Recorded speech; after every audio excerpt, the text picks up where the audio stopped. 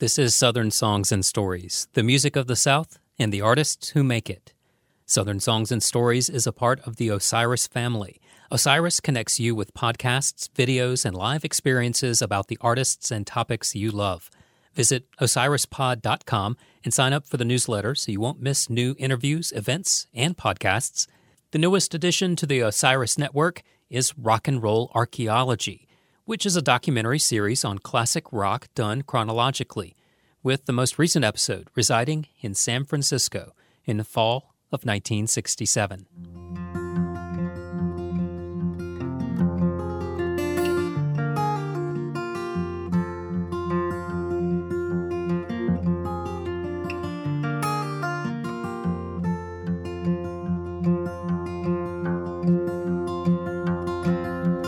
Took my chances on a big jet plane. Never let them tell you that they're all the same.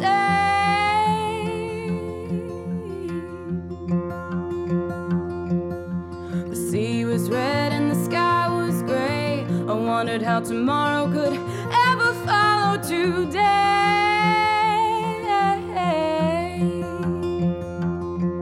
The mountains and the canyons start to tremble and shake as the children of the sun began to awake.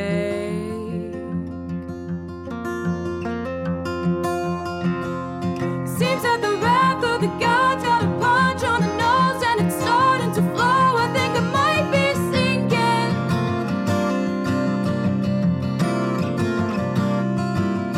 Throw me a line if I reach it in time. I'll meet you up there where the path runs straight and high.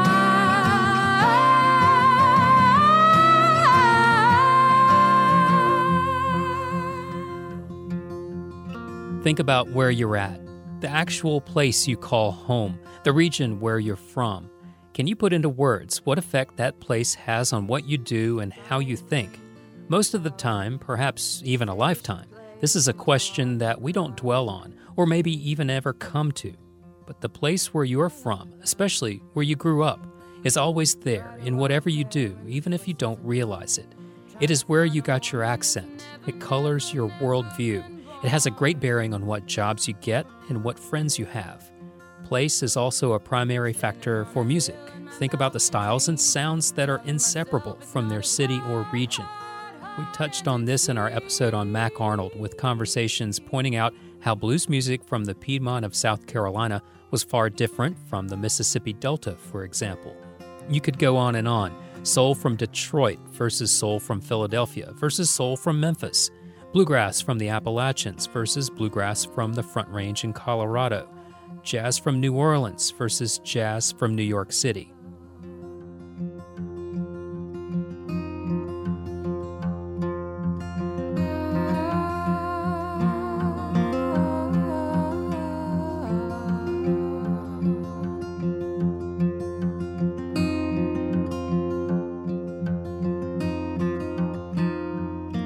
In this episode of Southern Songs and Stories, we feature singer-songwriters Marshall Chapman, Lisa Stubbs, and Neil Brooks, with some thoughts on this corner of South Carolina as its own character in the narrative.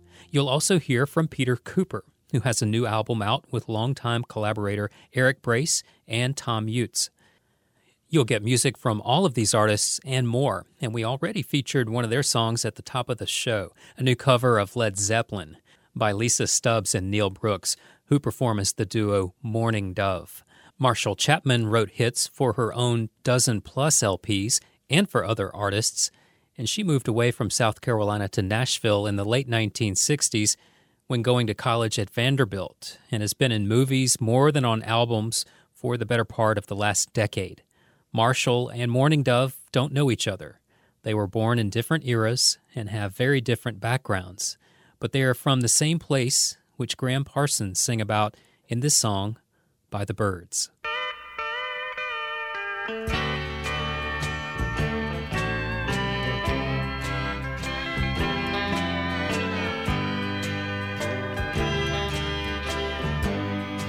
In South Carolina, there are many tall pines. I remember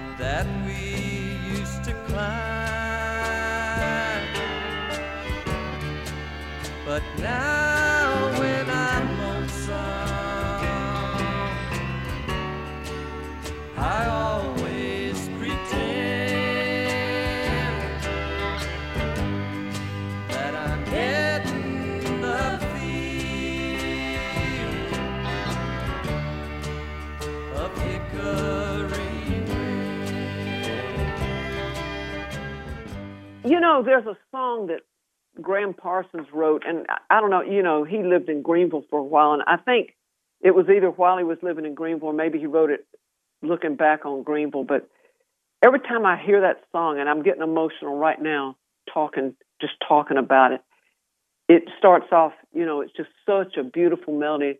In South Carolina, there's many a tall pine. And I remember the oak trees that we used to climb. It's called Hickory Wind. Do you know that song? Oh, yeah.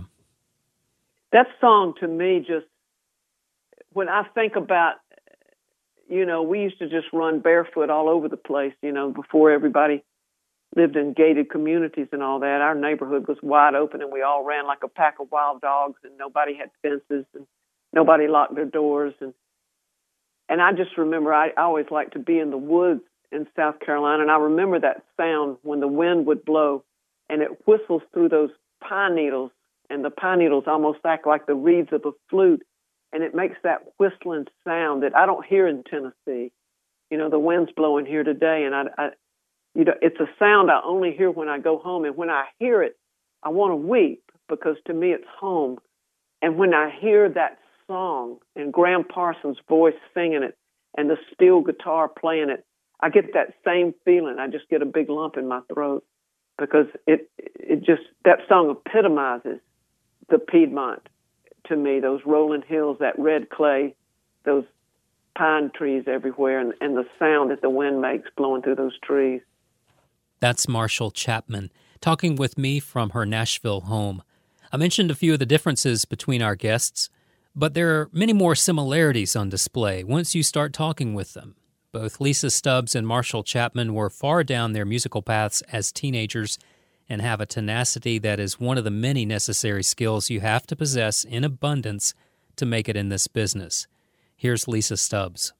I've been singing pretty much my whole life since I guess I knew how to make sounds, and I always wanted to play music. I played guitar and sang, and I played guitar when I was younger too, and on and off with the lessons.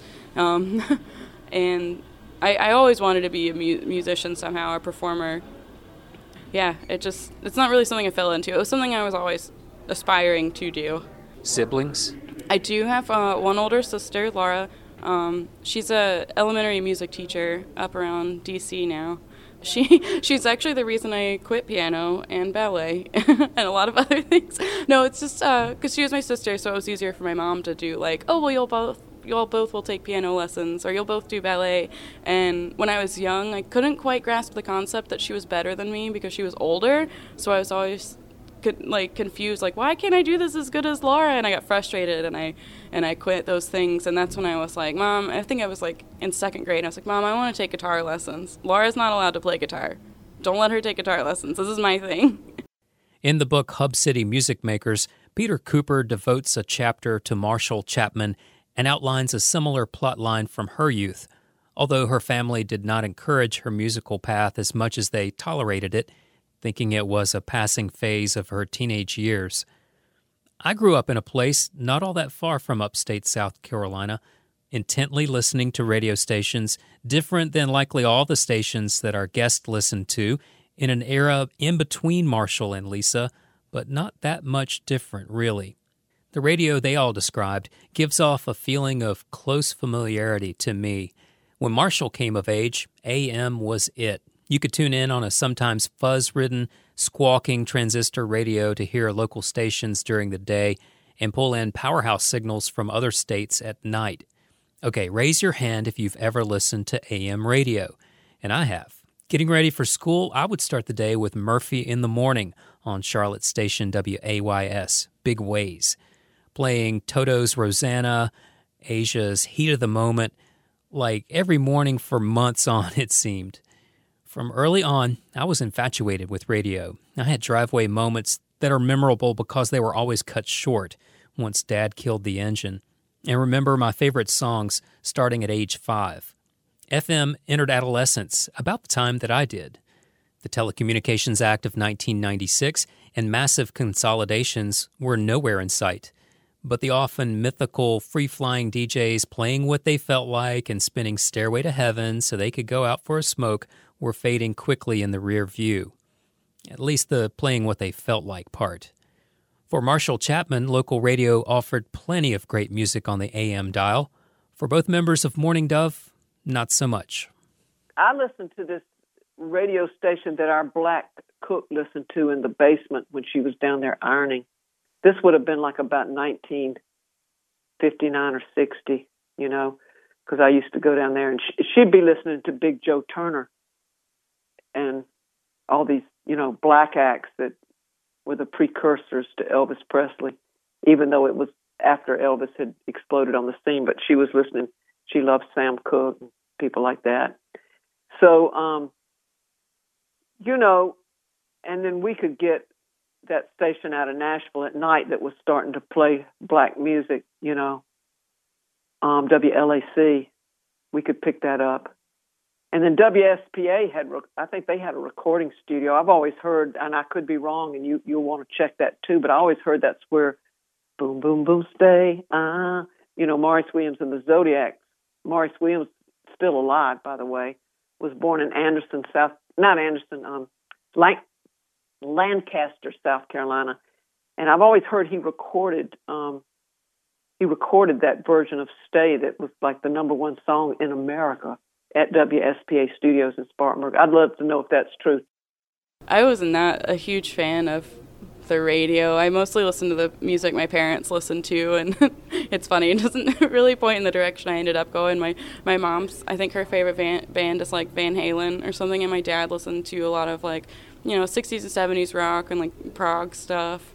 Listened to a lot of Led Zeppelin, which is probably my favorite thing he introduced me to, and Pink Floyd and stuff like that. No, I was never, I mean, I listened to the radio with my friends and stuff, but I was never super into it. I always felt a little left out of hearing anything that really influenced me. I wasn't really sure if there was a spot for the kind of ideas I was having. Radio for me growing up, I grew up in the 80s, and basically around the area that I grew up in, we either had like a classic rock station, even though I'm not sure they called it classic rock back then, it was just rock and roll, and a top 40 station, and NPR. That was basically all we had to listen to growing up. So I didn't spend a lot of time listening to the radio, actually. My dad had a pretty good collection of records, so I listened to a lot of his records, which were Crosby, Stills and Nash, Allman Brothers. There was a lot of harmony stuff, like Crosby, Stills and Nash, or Simon and Garfunkel. So I listened to a lot of records instead of radio, mostly. But when I did turn on the radio, it was usually just, you know, rock and roll, classic rock kind of stuff. Not a lot of independent stuff in the 80s that I remember.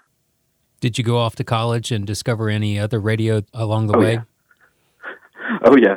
The first college I went to was Clemson, and they had what's that station down there? I think it's WizBiff, where they had like a student run. So basically, it was a free for all, and I listened to that station all the time when I was in college at Clemson. I was only there for like a year and a half, and then I took off and did other things. Went and studied in New York and a couple other places. But I always tried to find radio stations like that because in Clemson, Clemson's actually pretty close to Athens. And so there was a lot of influence that Athens had on the Clemson radio crowd. So I learned a lot about music that I didn't know existed. How much of that might have had a major influence on your music, or can you also go on and talk about how the music culture from the upstate of South Carolina, right around where you grew up, has had an influence on you? Probably that radio station had a pretty heavy influence on what I still do today, actually. I think the first time I ever heard Graham Parsons was on a show on that radio station, and it kind of knocked me sideways. I didn't know anything like that existed. And I think they were just playing like the Byrds with Graham Parsons. And I just thought, what is this? This is like rock and roll with some sort of country thing. And so I got pretty heavy into Graham Parsons through that. And then started listening to music that was from the upstate. I know Graham, I think Graham lived in Greenville for a little while. So I got heavy into the local, I guess you would call it local or regional artists like Reverend Gary Davis.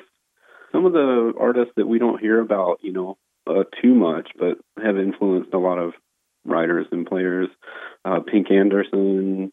Gosh, there's so many blues guys that came from around here. Even Nina Simone, I got heavy into those kind of players. Elizabeth Cotton, the fingerstyle player from North Carolina, heavily influenced everything I do. And I wouldn't have found that without the those independent radio stations that I was listening to back then as well. So it's kind of cool.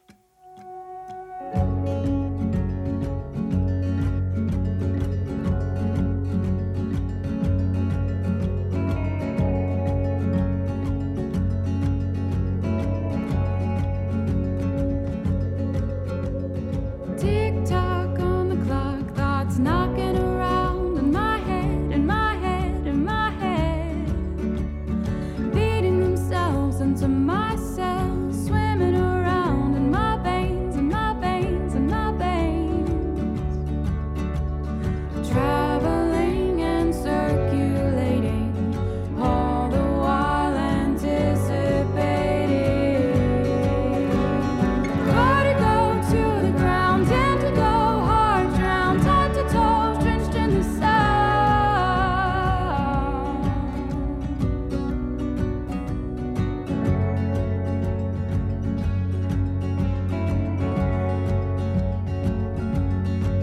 I spend too much time trying to analyze the looks in their eyes, in their eyes, in their eyes.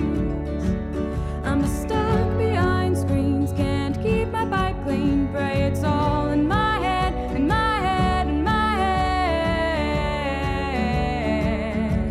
Hallucinating, ruminating, suddenly initiating. Gotta go to the ground and to go hard, drowned head to toe, drenched in the sound.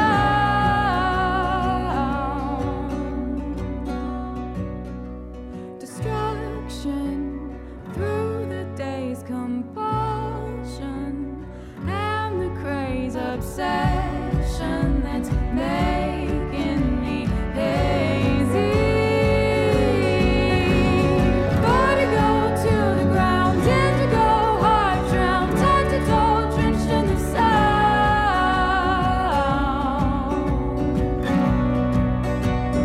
Gotta go to the ground and to go hard, drowned head to toe, drenched in the sound.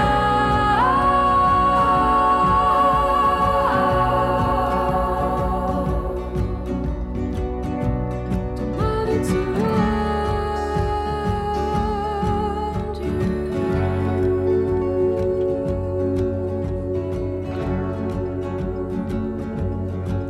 That's Vertigo from Morning Dove from their new EP, following Neil Brooks, Lisa, and Marshall. You can find copies of this 3-song release on their Bandcamp, and that's Morning Dove spelled Mourning. I'll also link to it from our website at southernsongsandstories.com. You can also hear Morning Dove on an earlier episode from my podcasts on the Albino Skunk Music Festival, where we highlighted some of their live performance on the 3rd episode in that series from spring of 2017. Coming up, some of Marshall Chapman's music as well as Peter Cooper and much more here on Southern Songs and Stories.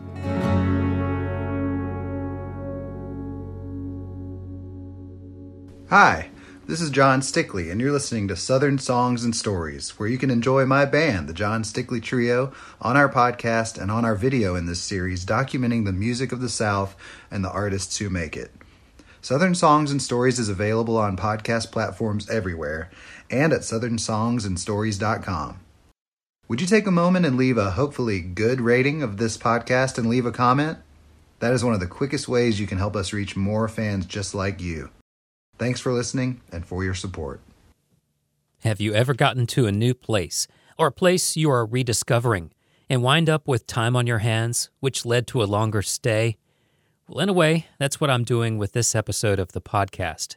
In our last episode on Mac Arnold, you heard from Peter Cooper, who serves as senior director, producer, and writer at the Country Music Hall of Fame and Museum, and is author of the book Hub City Music Makers, which includes a history of early to mid-20th century blues artists like Pink Anderson and Peg Leg Sam. He also has some observations about local radio and how the music scene and our media have evolved. It was so much harder to spread the music around back then, and the good thing was if you got a record deal, there were fewer people with those, and you were more likely to have that heard. It was kind of like, there were 3 TV channels instead of 60,000. Oftentimes, if somebody wasn't in the room where you were playing or on the street corner where you were playing, they couldn't hear what you were doing. Nowadays, you can just set up a GoPro or whatever and broadcast it to the world instantaneously. And anybody with any intellectual curiosity about music, they've got the entirety of recorded popular music at their fingertips. And then with the Internet, they've got more than the recorded popular music. They've got all this stuff that's going on. And you can be worldwide in a moment.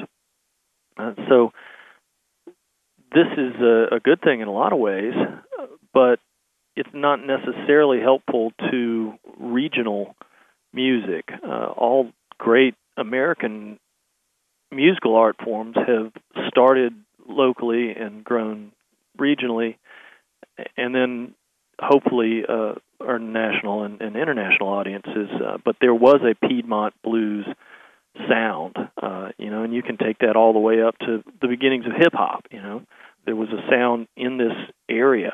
Then you go down to the blues in Mississippi and jazz in New Orleans. These people, when they could be around each other, they could influence each other and develop a thing. Everything now is so scattered. It's much more difficult to do that. So the great thing is that a 6-year-old can go on his computer and see what the Grand Canyon looks like from his living room in Cheraw.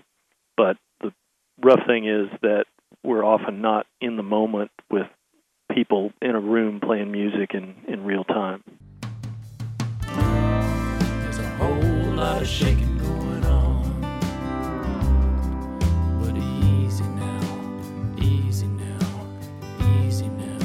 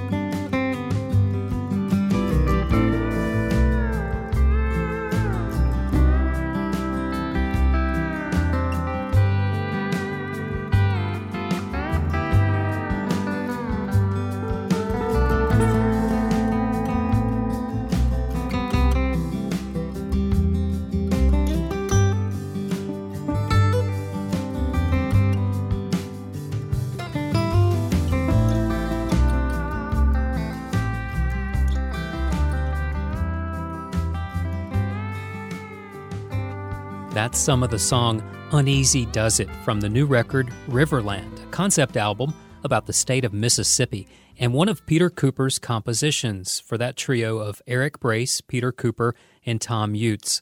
Following some of my conversation with Peter, who includes a chapter on Marshall Chapman in his book about great artists from Spartanburg in the 20th century, here is Marshall, live from the Tennessee State Prison for Women on October 29th, 1993, and a song she wrote and recorded, which also became a #1 hit for Sawyer Brown, and some of Betty's Bein' Bad.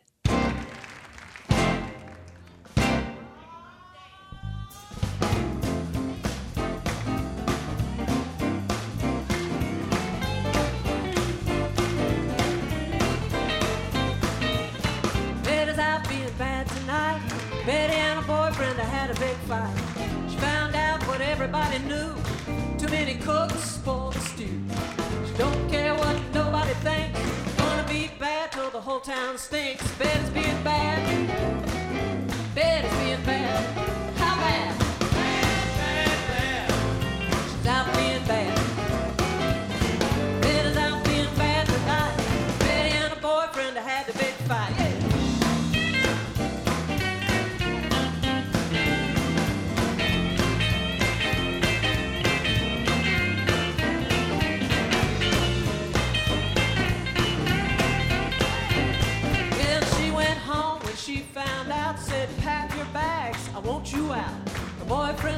she was talking jive till he saw her standing with a 45. 45's quicker than 409. Betty cleaned the house for the very last time. Betty's being bad. Betty's being bad. How bad? Bad, bad, bad. She's out being bad. Betty's out being bad tonight. Betty and her boyfriend had a big fight.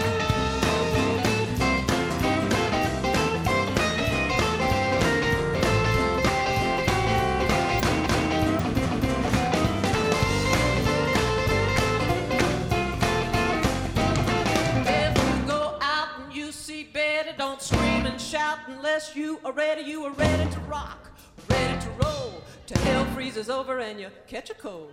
Betty's not mad, she's just getting even. Betty's being bad, that's her way of leaving. Betty's being bad, Betty's being bad. Y'all help me, how bad? Bad, bad, bad. She's out being bad. Betty's out being bad tonight. Betty and her boyfriend had the big fight. Betty, goodbye. Bye-bye, Betty, goodbye. Bye-bye, Betty, goodbye. Goodbye, goodbye, she's gone.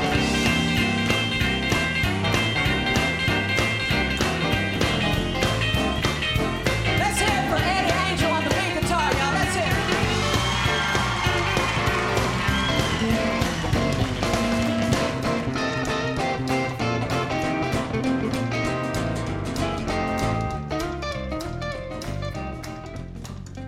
How could Southern culture not influence my music? It's impossible because I'm a woman of the South, period. I was born and raised in Spartanburg, South Carolina. You know, I may have gone to Nashville, but South Carolina, how could that not influence my music? So for me to say, how has Southern culture reflected itself in my music, I don't know how to answer that. My music is that.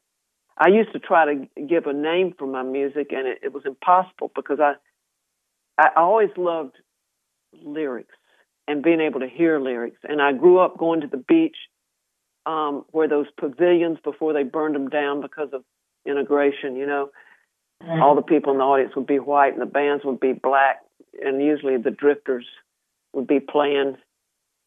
And I just remember you could understand the lyrics. And lyrics were always really important to the music that I made.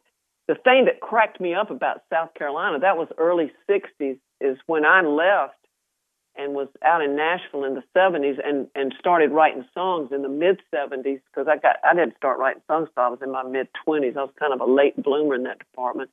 But when I started writing lyrics, I'm thinking about that music I heard on those jukeboxes at the Pawleys Island Pavilion and at that place in Myrtle Beach. But anyway, what cracks me up is I went back down to those places with my bands and would be playing along the coast, and we'd drop into some of the places that were left, and there'd be an old jukebox. And 15 years later, it's still the Drifters on the boardwalk and Maurice Williams and the Zodiacs Stay. And all that, you know, they hadn't updated any of those jukebox people in South Carolina. They still shagging, you know, they call that music beach music, you know. In fact, for a while I was trying to come up with a name of my music, and I called it beach punk. You know, that was another name, beach punk. I mean, Doc Pomus's Save the Last Dance for me. Those are beautiful songs. And lyrics were always really important to my music. And I think I got that. I was just lucky to grow up when I did, because, you know, when you listen, I have a feeling a lot of rap is real interesting, and that's probably what rock and roll is today, because it's whatever's pissing off people's parents is rock and roll. The culture that I grew up with in the South was kind of odd. I grew up Catholic in the South, which is kind of not normal. I was surrounded by mostly Baptists growing up, and I think some of that darker underbelly of the growing up Catholic in the South, kind of like Eudora Welty or something, comes through in what I do. I don't mean for it to. It's just kind of a darkness there that is unresolved just from growing up in that area. I didn't really participate much in like what you would normally think of as Southern kind of things, like, I don't know, like horse races or things like that. I don't know much about them. what I know about them is from just reading about them, I guess. But growing up in Easley, my dad worked at a textile mill, and Mom was an artist. And so I think most of the time, anything that was Southern that influenced me either came from the mill, going to dinners with, there was like workers' dinners that we would go to that were like hang out with softball teams and stuff like that. They would have like a mill softball team. I remember doing that on Saturdays and stuff, but that's about it. I mean, I mentioned it earlier. I've always felt a little bit like a black sheep in Greenville, but I will say that's changing the older I get. When I was a lot younger, I felt a little out of place. At times I was a little like, man, I hate that I'm from South Carolina. Like, oh, it'd be so much cooler to be from the big city. But like, I'm growing to appreciate it more. It's quiet. There's beautiful places to go so close by. Get to the mountains or a lake or the beach pretty easy. But I would say probably just, I feel bad. I'm not huge into like a lot of the Appalachian music. I'm slowly discovering it. And some bands like Gilly Welch and stuff have definitely become a big influence for me.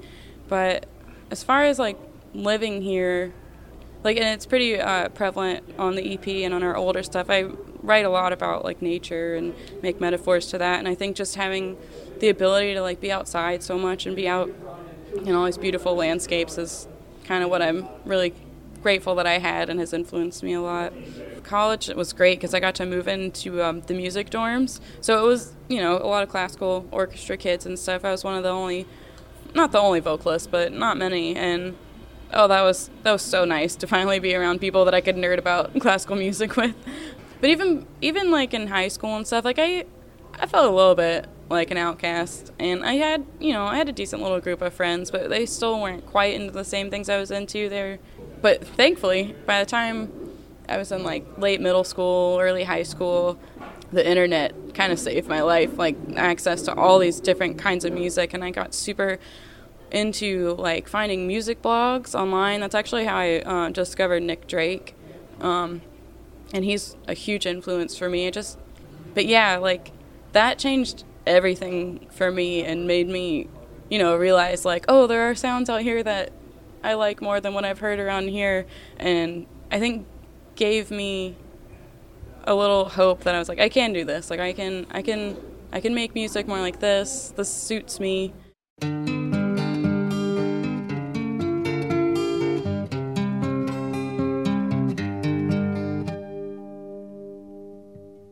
Summer was gone and the heat died down, and autumn reached for her golden crown. I looked behind as I heard a sigh, but this was the time of no reply.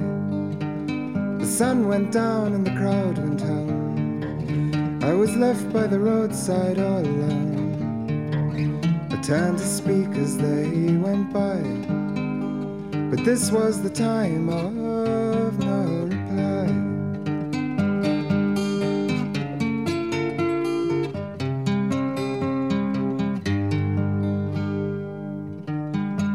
The time of no reply is calling me to stay.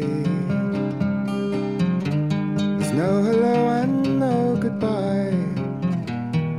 To leave there is no way.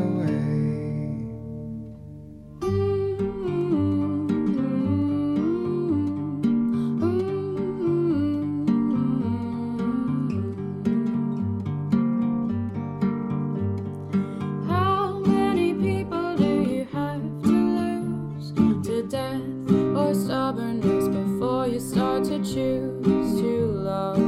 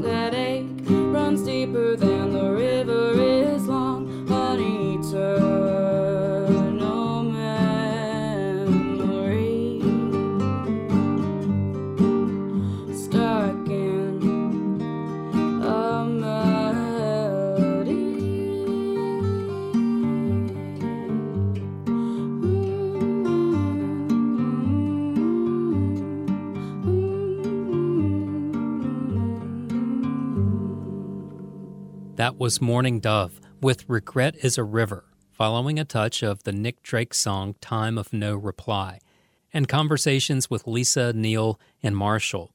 The Morning Dove song was recorded live recently at Neil's home studio and will be on their forthcoming album. The music business for Chapman in the mid-'70s, when she was getting her start, and the music business in the past decade, when Lisa Stubbs got going, is really like two separate businesses. Sure, they do and did the same thing essentially, put out records and now digital downloads, and pay the artists with varying degrees of success. The basics are the same, but the mechanism, the pipeline, practically every facet of music publishing has changed drastically. It isn't easy to be a full-time musician or artist of any kind, and it never was. The internet saved Lisa Stubbs from having to be stuck with just record collections and radio stations she didn't really like, but it also served to oversupply the market and to value what music was worth. The internet's changed everything. I mean, I love the democracy of the internet. It's like a double-edged sword. Anybody can make a CD and put it out. The other side of that sword is anybody can make a CD and put it out, which means a lot of crap gets put out.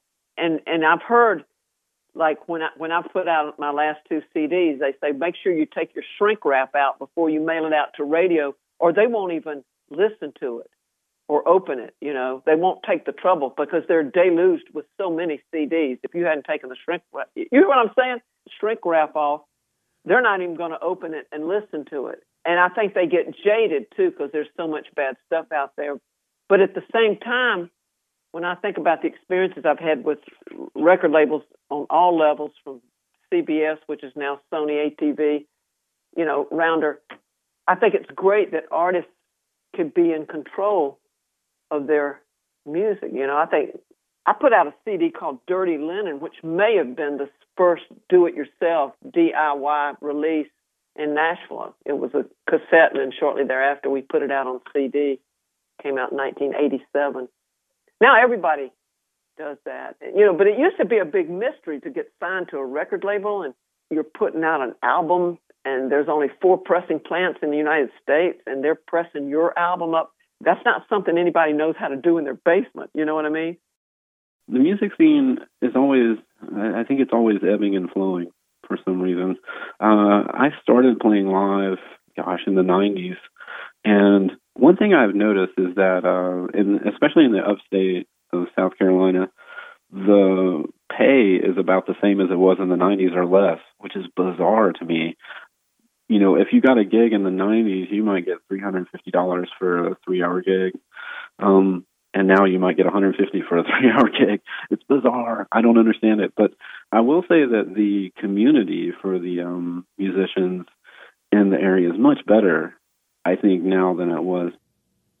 Neil Brooks there with some observations about what gig money is like in town, which may or may not have a direct correlation to the internet making everyone think music should be free.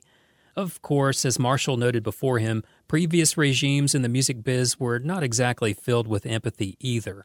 Nowadays, music artists are going the crowdfunding route to make records, like Morning Dove will do this year to afford their next full album.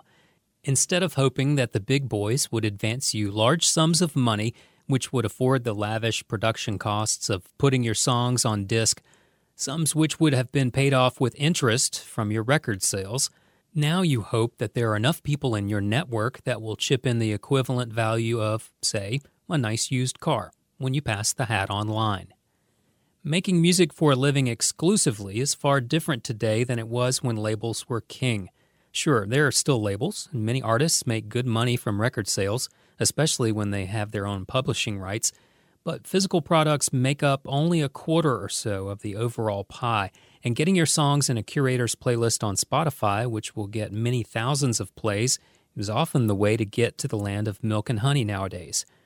Or at least it's the pathway to the land of affording a Sprinter van and health insurance, which is often today's version of making it. Creating music today means that you have to be good at other things which will pay your bills. Sometimes, like Marshall Chapman discovered, these skills can pay off in unforeseen ways. And I don't know if you know it, but I've been acting. That's been my main thing in the last 5 years is I've been doing some movies. I don't know if you know that or not. I did not know that. But that's been fun. Tell me more. What have you been in? Well, I got a Facebook message one time that said they're looking for you to read for this movie they're filming in Nashville. This was in 2010. So I went and read for it in some warehouse, and they kept calling me back. I did it kind of as a joke, thinking, well, this would be, I've got a monthly column I write for this magazine out here. Well, at least I did for about 9 years, and it recently folded. But anyway, I thought, well, this will be a good fodder for article to write. Me going and reading for a movie. Ha, ha, ha. Well, the joke was on me. I got the part. So I played Gwyneth Paltrow's road manager in Country Strong. I don't know if you heard of that movie, but it was pretty well known, and the music was pretty good. Tim McGraw was in it. I had some speaking roles, but I'm on screen a lot. And then as a result of that movie, I got asked to read for a movie where I played Ryan Reynolds. Do you know him?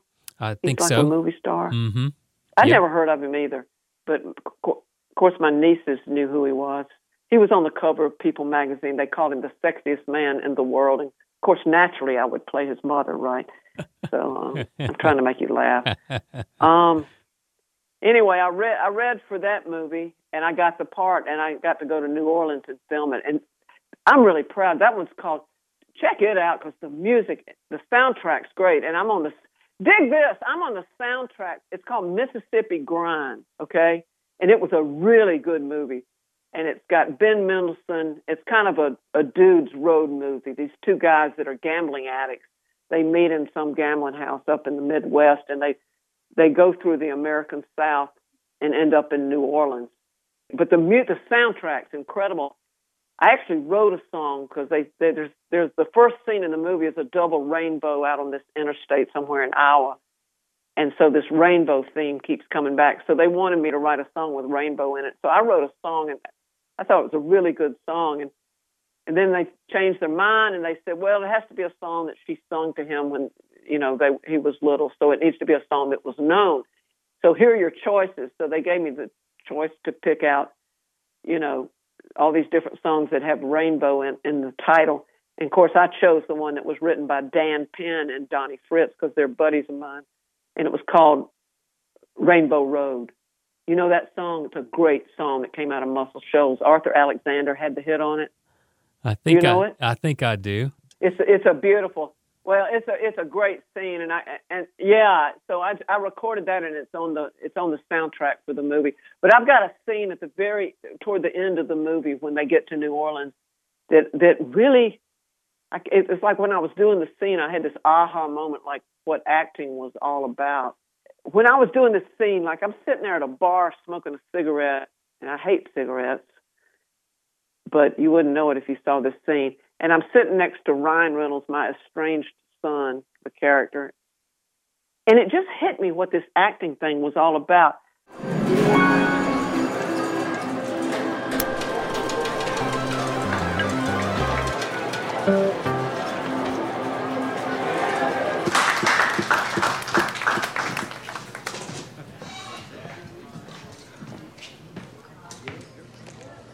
Oh, thanks, Pete. Cheers. Cheers. You got my smokes? Great.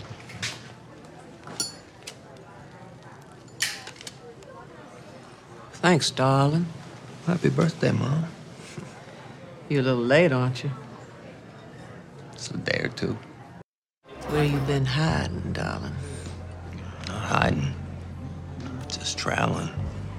Travelers have a destination. Well, the journey. The journey is the destination. Destination. I think I know where you heard that. Anyway, it's good to see you. You bring me anything? Well, I didn't have time to stop. I know the feeling. You came alone? All by my lonesome. You should find somebody, baby. Man alone's half a man. I think I'm doing all right. Sure you are.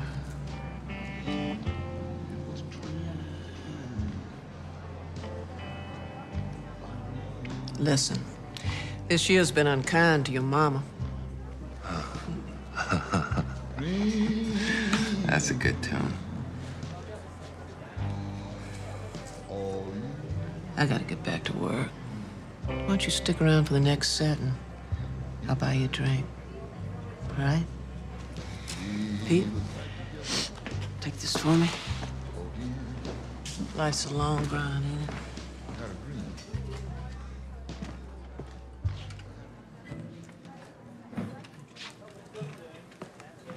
All right, this one's for my little boy over there.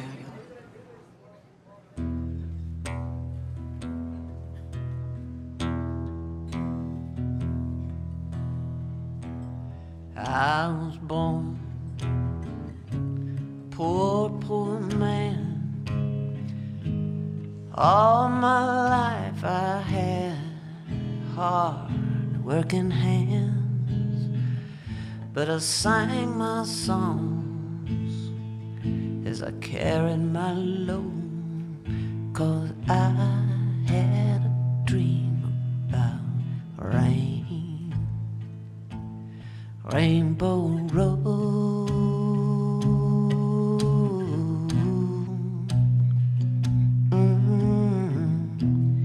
Then one day my chance came along. A man heard me singing and played my songs.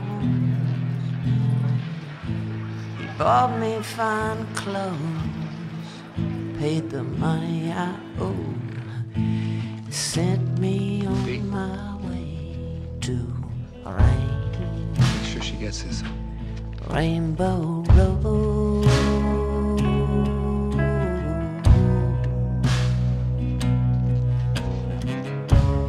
Then one night, a man with a knife pushed me until I had to take his life. Though I pleaded with him, so desperately, the judge showed no mercy when he passed his sentence on me.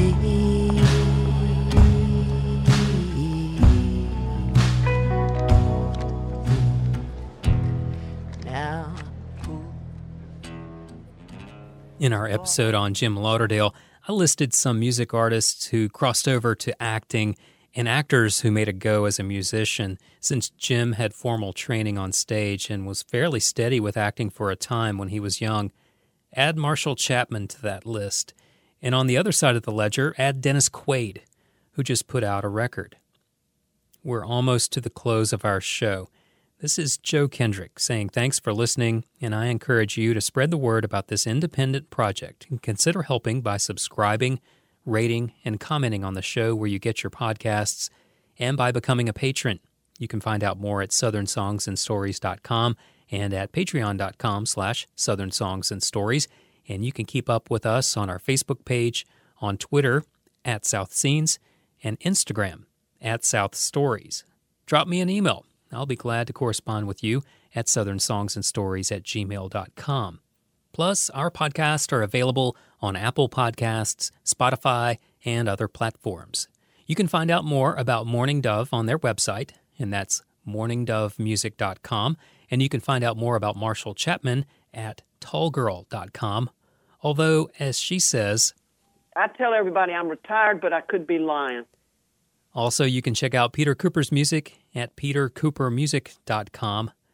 This is Southern Songs and Stories, the music of the South and the artists who make it. Osiris.